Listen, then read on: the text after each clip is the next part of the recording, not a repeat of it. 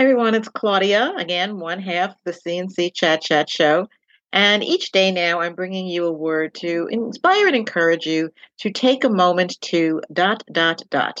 And the dot, dot, dot is the topic of the day. So today, I want to encourage you to take a moment to let go. Again, I'll speak to myself. How many times have I held on to things? I look to the past. I don't look to the forward to the future or even the present.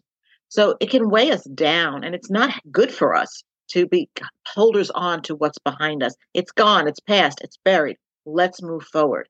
So today, I want to encourage you to take a moment to let go with scripture verse Philippians 3:13 through 14.